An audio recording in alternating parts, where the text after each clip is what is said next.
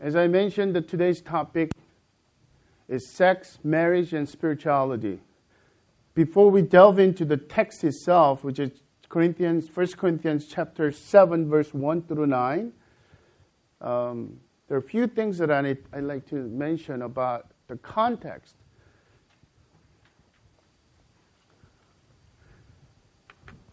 As you see, the first verse, there's a quotation comes from the Corinthian church. It is good for a man not to have sexual relations with a woman. And obviously I put right. Is that the question is, what do you think about this, Paul? Was their first question. This remarks the second part of 1 Corinthians, Paul's letter to Corinthian church. The first 6 chapters, he has dealt with the topics that immediate to his heart. The household of Chloe, the people who attended and be part of that Christian community at Corinth, and reported what was happening in Corinthian church. And he has dealt with those verbal reports first, because those are more the foundational issues in chapter 1 through 6. Now, starting with 7, he's actually dealing with written questions. The letter that was brought by those 3 brothers, household of Chloe, and written by the Corinthian church. Chapter 7 is about sex, marriage, and singleness. And chapter 8 and 9 and 10 is taboo issues. It's about the meat offered to the idols. The meat market is very indistinguishable what was offered to the idols or not. And as a Christians, it became a very divisive topic. And they were looking for answers. Chapter 11 is the problems that occurred during corporate worship service. Chapter 12 and 13 and 14 related to the public worship. It was about exercising spiritual gifts. And as you know, they have all kinds of gifts and miraculous gifts. And there was some chaos going on. And once for all, Apostle Paul explains, taking 3 chapters. And then finally, chapter 15, the last question is about the resurrection of the body. And some argue that there is no resurrection. And not only Apostle Paul takes the resurrection of Christ, but he takes up one notch higher to the relevance, the resurrection of all believers in Christ. So first topic, think about this. When Paul was looking through the letter, why would he choose this? I think it's somewhat intentional to begin with this. I don't know if it was the order, but we just talked about, we just studied on chapter 6 being on rampant sexual immorality. His command, his urge was flee from sexual immorality. And then he brings up this first written question. It was a little bit of a saying, and they wanted Paul's opinion. It is good for man not to have sexual relationship with a woman. The context, number 1, is it is because of misguided view on body. And as I mentioned last week, because of the influence by Greek philosophy, dualism, and they embraced the spirit and rejected the flesh. The body was, physical things were not really needed, and it is not important, it's not valuable. The spirit, non-physical, is important. The 2 responses can happen. One extreme is, it doesn't matter what you do with the body then. So let's drink and be merry, and tomorrow we die, who cares? Hedonism, seeking pleasure, the sexually rampant Sexual immorality was rampant, and the prostitutes were a form of worship of Aphrodite, and then 1,000 prostitutes. The female prophets were available as a form of idol worship. And this was a part of a normal life. And this morning's question is another extreme. Rather than body not important going to the hedonism, now body is bad and bodies need to be repressed. Asceticism set in. And when you're taking the spirituality, and we see that tendency even nowadays also too, any drive, sex drive especially, is not good. It's better to done with. So when they're saying, if you look at another translation, you will say, it is good for men to remain single. Not married, in other words. No, it was more than that. To deny the sex drive, they're basically saying, not only remain single and celibate, but even if you're married, don't engage in any sexual relations with another opposite sex. What do you think?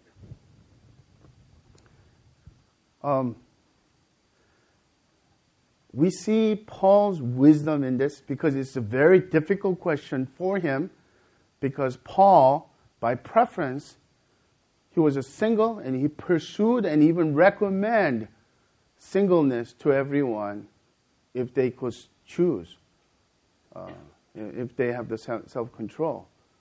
So how does he respond? If he says yes, it is right, and then he will succumb and capitulate into the wrong view about body and the God-given sex drive, which is very good and healthy. He didn't want to do that, but he didn't want to go the other way and negating the beauty and goodness of singleness as well. So not only the sex drive was real, but the reality of over-sexualized culture was there. The sexual temptations were rampant everywhere. In that sense, it is so true with us too. I don't know about your men's group or women's group. In our men's group, there was some conversation, frank conversation going on about temptations that we deal with. And this is a women's group's turn this week.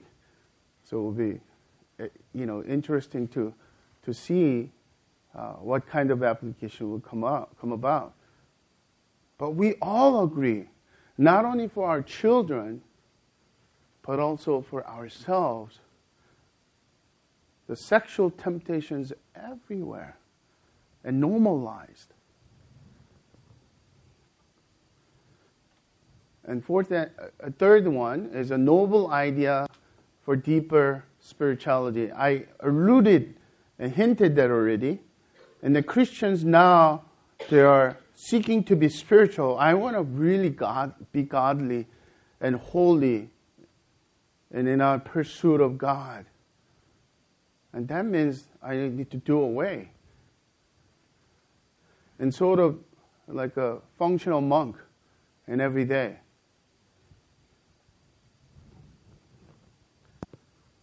And obviously this is the false pseudo-spirituality, isn't it? Fourth and last is an incomplete or low view on sex.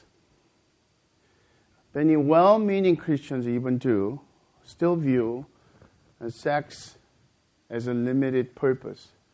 The Roman Catholic Church still believes the primary and the ideal purpose of sex in marriage is procreation. To have children. And I'm going to hold myself back because I have a lot to say in our application. Because in our culture, Christian culture, what is so alarming for me is that the negative, limited, low view of sex. So we have lost this beautiful gift and losing this beautiful gift to the really sexually immoral pornography industries and all those secular people who are making money, billions of dollars.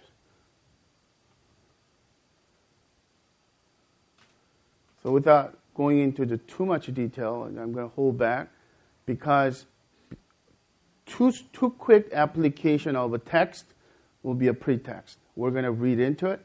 So let's make sure that we get the meaning, exegete the passage out of what Paul intended to say first, and then we'll apply.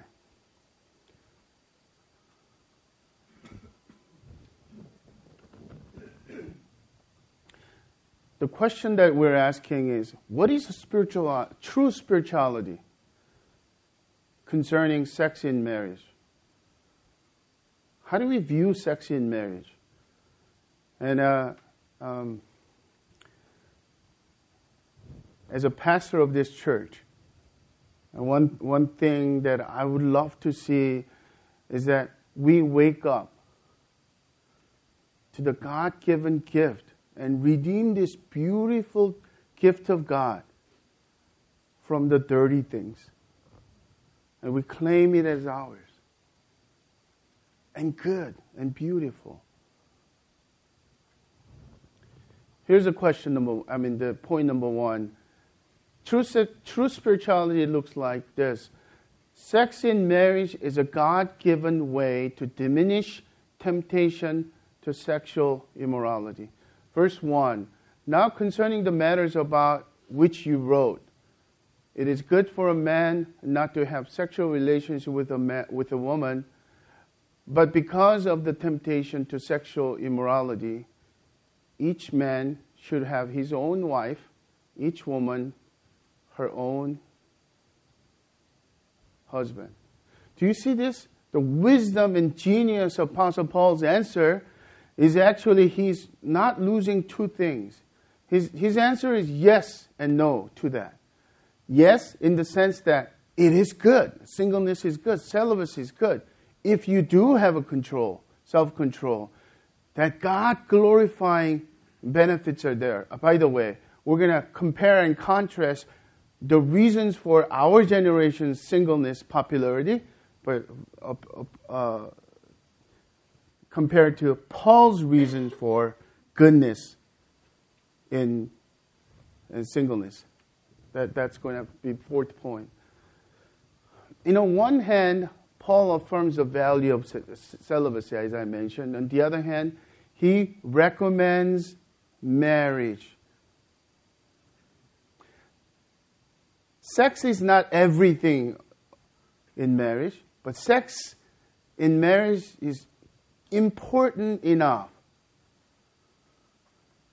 for men and women, most men and women, it's better to be married. Because it will diminish tremendously, not completely, the temptation to sexual immorality. If sex drive is good and God-given, and we are to celebrate that. But the boundary to fulfill our sexual desires and sexual needs are drawn in within marriage. Why do you think so? It is because the importance and the uniqueness, the exclusivity of man and woman becoming one in marriage.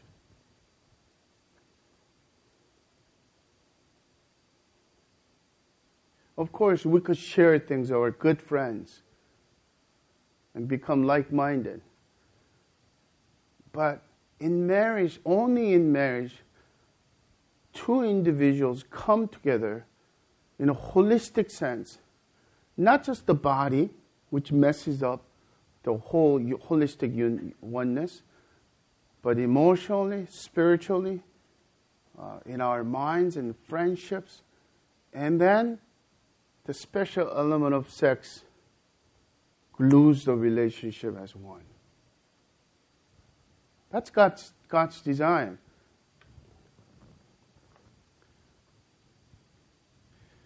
Point number 2, sex in marriage is a gift designed for mutual fulfillment, dependent on one's spouse. Okay, do not just disregard these mundane sentences, but pay attention to what Paul is getting at in terms of nature and the principle of sex in marriage. Oh, keep this in mind. Think about first century, the patriarchal, male chauvinistic culture. The woman is sent away with a mere divorce certificate. And there is no such a thing as right for woman. But you could see the equality in this. Husband should give to his wife for conjugal rights, marital rights, in other words, and likewise the wife to her husband. To take the modern paraphrase, Eugene Peterson paraphrase is like this: the marriage bed must be a place of mutuality, the husband seeking to satisfy his wife, the wife seeking to satisfy her husband. There are twofold purpose here. Twofold principle here. The one is mutuality, as I mentioned. It is not just for the husband. It is not just the duty of a wife to meet her husband's needs. And it's vice versa. Completely mutual, completely equal. And therefore, any kind of force and demand in marriage, in sexual relationship within the marriage, is absolutely unbiblical. And number 2, notice this. We are to give, not to take. Give sexual fulfillment to each other. So in a way that it is such a humble posture. I am not to satisfy myself by taking out the prostitute or by own sexual stimulation, self-stimulation to climax. It is not biblical design. The biblical design of sexual fulfillment is to depend on your spouse within the marriage.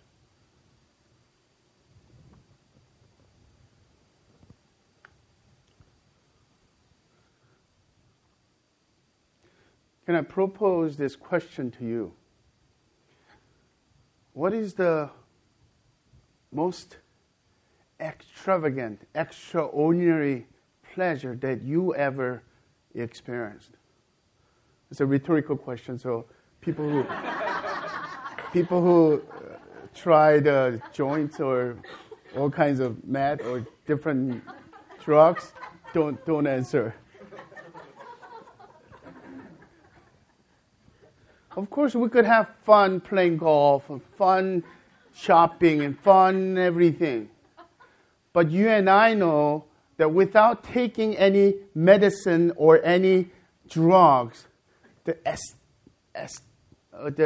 extreme ecstasy of pleasure comes from our sexual fulfillment, isn't it? And that's why there's a sexual temptation is that strong and intense. And the second question is, why so? Because God valued our marriage so sacred and so special to glue together, not just the covenant-wise, but to glue emotionally, spiritually, physically together. God allowed this extraordinary, exclusive pleasure when husband and wife make love. This man and woman is tremendous gift, a beautiful gift we are to redeem. And I told you that in men's group, I said this. A lot of things that we share, we cannot share, but I will share this again. I'm going to be one of the pastors, and we are going to be one of the churches in our days to redeem the beautiful gift of God in sex, and we celebrate. Sex is not dirty. Sex drive is not supposed to be guilt-driven. You don't believe me. So we go to... So not that, it's not my idea. So I had to really withhold myself quite a bit because there's so much more passages that makes me like, I can't read that in Sunday morning worship. So if you're interested, go back. You could read through Song of Solomon. Song of Solomon is about sexual love, intimacy, and some people over-spiritualize and say that it is just strictly about Christ's relationship allegory with the church. No, we could make that. Well, everything about Bible is about Christ. But this is with the open mind adult reading.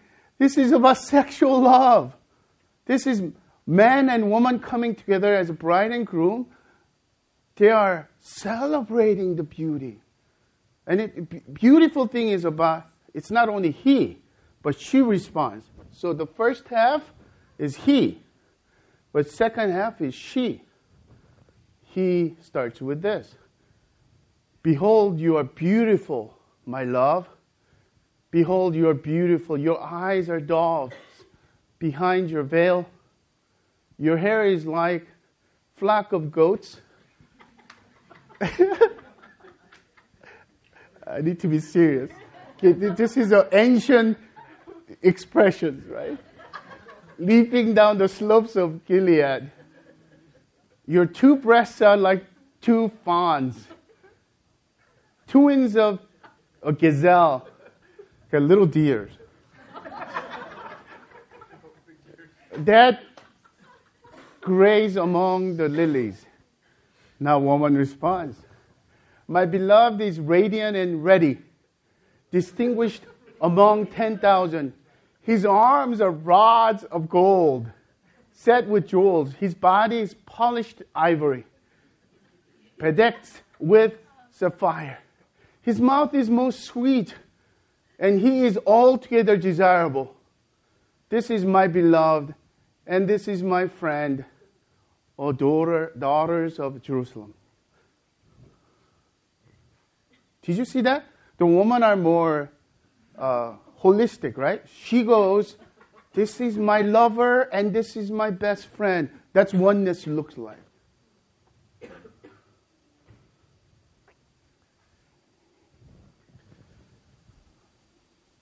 Number 3, which leads to the practicality of it. Sex in marriage is to be celebrated regularly and unselfishly without depriving each other. Verse 4, for the wife does not have the authority over her own body, but the husband does. Likewise, the husband does not have authority over his body, but the wife does. Do not deprive one another, except perhaps by agreement for a limited time, that you may devote yourselves to prayer, but then come together again, so that Satan may not tempt you because of your lack of self-control. And Paul gets very practical here. Number 1, the principle, oneness principle here in marriage is applied in our bodies together. My body belongs to my wife. My wife's body belongs to me. Once again, because the oneness principle is love principle, holistic principle, That doesn't mean that we could demand our spouse whenever I need sex. That wouldn't be love. That would be actually opposite of love, doesn't it? But many men take this through the Christian history, took this passage out of the context and abused it. We're not to do that. Sexual fulfillment must be mutual and based on Christ's love and our friendship, conversation. The first thing that we hear is a frequency, basically. It's got to be regularly. Oh, this is a good news for all our men. You know why? Because our church, the normal, right now, the life season is a lot of kids. Last thing a woman has, as a taking care of children, caregiver all day long, and the lack of sleep, last thing she thinks about is sex. The man, I don't get enough sugar here. But the attitude, once again, has to be love, unselfish. So which means that application-wise, frequency-wise, what can man do? If sex is holistic oneness, sex begins in the kitchen. Sex begins in the morning. Sex begins in attentive listening, empathy, meeting her emotional needs, serving. And then when the time comes, the actual act happens, it's like a butter flowing through the hot coal. It becomes so natural and easy. Brothers, we need to be reminded by this principle over and over. It is not ours to demand, but to create, cultivate that intimacy which leads to making love. To the sisters, I say this, applying this. We need to change the low view of our sex. It was fun when we were single, the first year of our marriage. Now we have children. All my affections go to my children. I don't really need your affection. Just, I cannot be even nice to you because once I begin nice to you, you want something.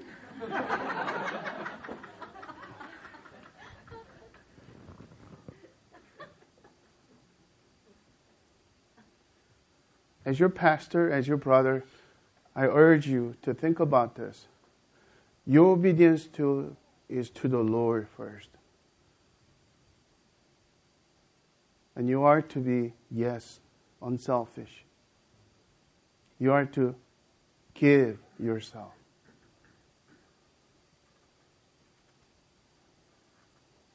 A rhetorical question again. When was the last time you celebrate the gift of sex in your life, in your marriage? If it's several months, it's too long. Not because your own sexuality, from woman's point of view, you could maintain somewhat the sexual purity. But men cannot. This man's sexuality, somehow his drive and sexual needs met. The internet pornography is rampant. That we are to stay away from self-sex. Stimulating yourself to climax without depending on your spouse. That's not God's design.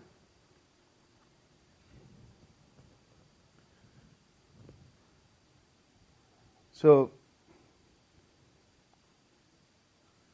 I already had that mindset, but as I'm studying this, especially reading through Song of Solomon, my appetite for beauty of sex was increased. And my prayer is that one of the application this coming week will be something tangible that you will celebrate together. Of course, the exceptions are there, extreme exceptions. Obviously, one is sick and the one is in prayer. We are to be, once again, loving and caring. And this is about all I can say in public. I would love to say in person much more. Some of you, I would like to encourage you to seek really others' help. Talk candidly about your problems. If necessary, seek professional help, because sex is that important to glue your marriage together. And a lot of our upbringing, there's a dirty images of what sex is. Especially we had sexual sins in growing up. We are to redeem that. And brothers and sisters, the sexual immorality is this important that marriage was recommended by Paul. Not as a passive secondary solution to it, but it is God's design. There are only few people who are gifted for celibacy and gifted for lifelong singleness. Parenthetical remark for me is that I think the wrong view of this, and the people, even Roman Catholics do that too, but a lot of priests who became a single, lifelong single, who did not have self-control, who did not have gift of singleness and celibacy, and within the boundary, all kinds of sexual temptation spills out as a sexual deviation. That's wrong. So at least among us, brothers and sisters, do not view sex as a dirty thing, God-given thing. We are to be careful, but we are to celebrate. Think about ways that you could improve your sex life. Be creative. Like I said, this is all I'm going to say. Otherwise, I'm going to get in trouble with Kate. Number 4, singleness and celibacy is good, but it is not for everyone, as marriage is not for everyone. Verse 6, now as a concession, not a command, I say this. I wish that all were as I myself am. But each has his own gift from God, one of one kind and one of another. To the married, unmarried, this unmarried is once married and become widowed. The male version of widower, I will say that. And the widows, I say that it is good for them to remain single as I am. But if they cannot exercise self-control, they should marry. It is better to marry than burn with passion. Apostle Paul, and along with Apostle Paul, many Christian leaders who had a gift of celibacy and singleness have chosen the way of goodness. Think about this. Paul's opinion is this. If you could control, you have the self-control, and then there is a holistic way of not needing the other opposite sex, whether not only physical, sexual context, but even in terms of needy, emotional dependence and other things. That's the meaning of gift of singleness. Paul is saying, when you are going full out for God's glory, especially think about his dangerous missions, journeys, you don't have to worry about your wife or husband. And like I said, many missionaries or singles who are going into the jungles. There are many of them who are single women, never been married all their lives.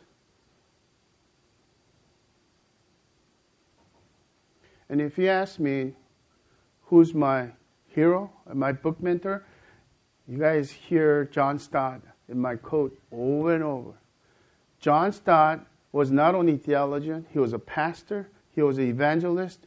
He drafted the Lausanne Covenant as an evangelical congress of the world, which basically pointed the direction of evangelicalism up until now.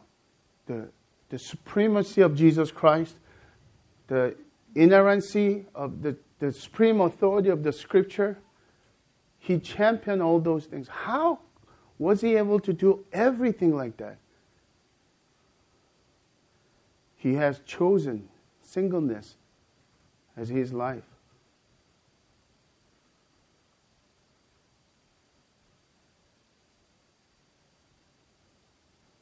And do not imitate him unless you really are sure you have a gift of celibacy and singleness.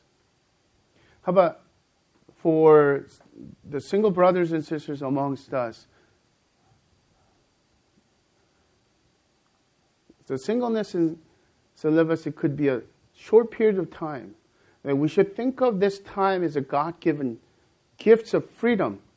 Have no responsibility to your children, no responsibility to meet your husband's or wife's needs. And this is a beautiful thing. And we are to celebrate that. And Paul actually wanted this to be shared with everyone. But he quickly comes back with a recommendation of marriage because of sexual immorality, or should I say sexual purity is that important. It's better to be married rather than struggle with your lust every day, every weekend out.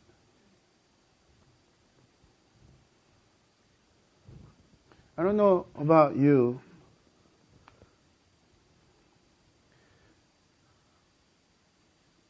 I still struggle with at times sex being beautiful, not dirty, and something that I should not and feel guilty about as I'm celebrating sex with my wife.